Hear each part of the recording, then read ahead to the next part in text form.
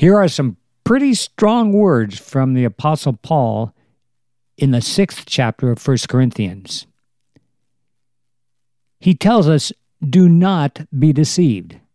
Neither sexually immoral, nor idolaters, nor adulterers, nor male prostitutes, nor homosexual offenders, nor thieves, nor the greedy, nor drunkards, nor slanderers, nor swindlers will inherit the kingdom of God."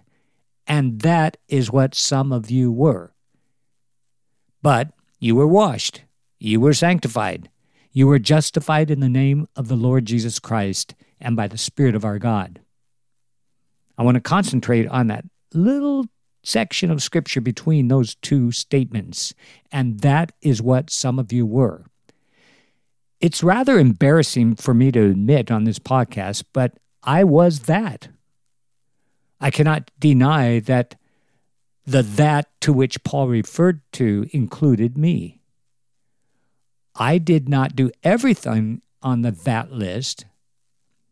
The 10 things that he mentioned: sexually immoral, idolaters, male prostitutes, homosexual offenders, thieves, greedy, drunkards, slanderers, swindlers. But it would be fair to say that I committed or thought about and wanted to commit at least 8 of the 10. I was batting .800 on Satan's baseball team. I was what Martha said about her dead brother's decaying body. "Lord, he stinketh." That is what I was. I stinketh or stunketh to high heaven or low hell, and I desperately needed a spiritual bath.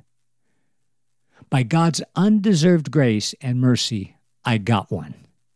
I was cleansed, washed in the name of the Lord Jesus Christ and by the Spirit of our God. Praise God Almighty. I hope this has been your experience as well. There is nothing I've done that deserves or earns by my own merit or virtue anything that God can give me as a gift. But the gift of salvation is mine, freely bestowed, unearned, given as a gift, a free gift, to somebody like me who did not deserve it.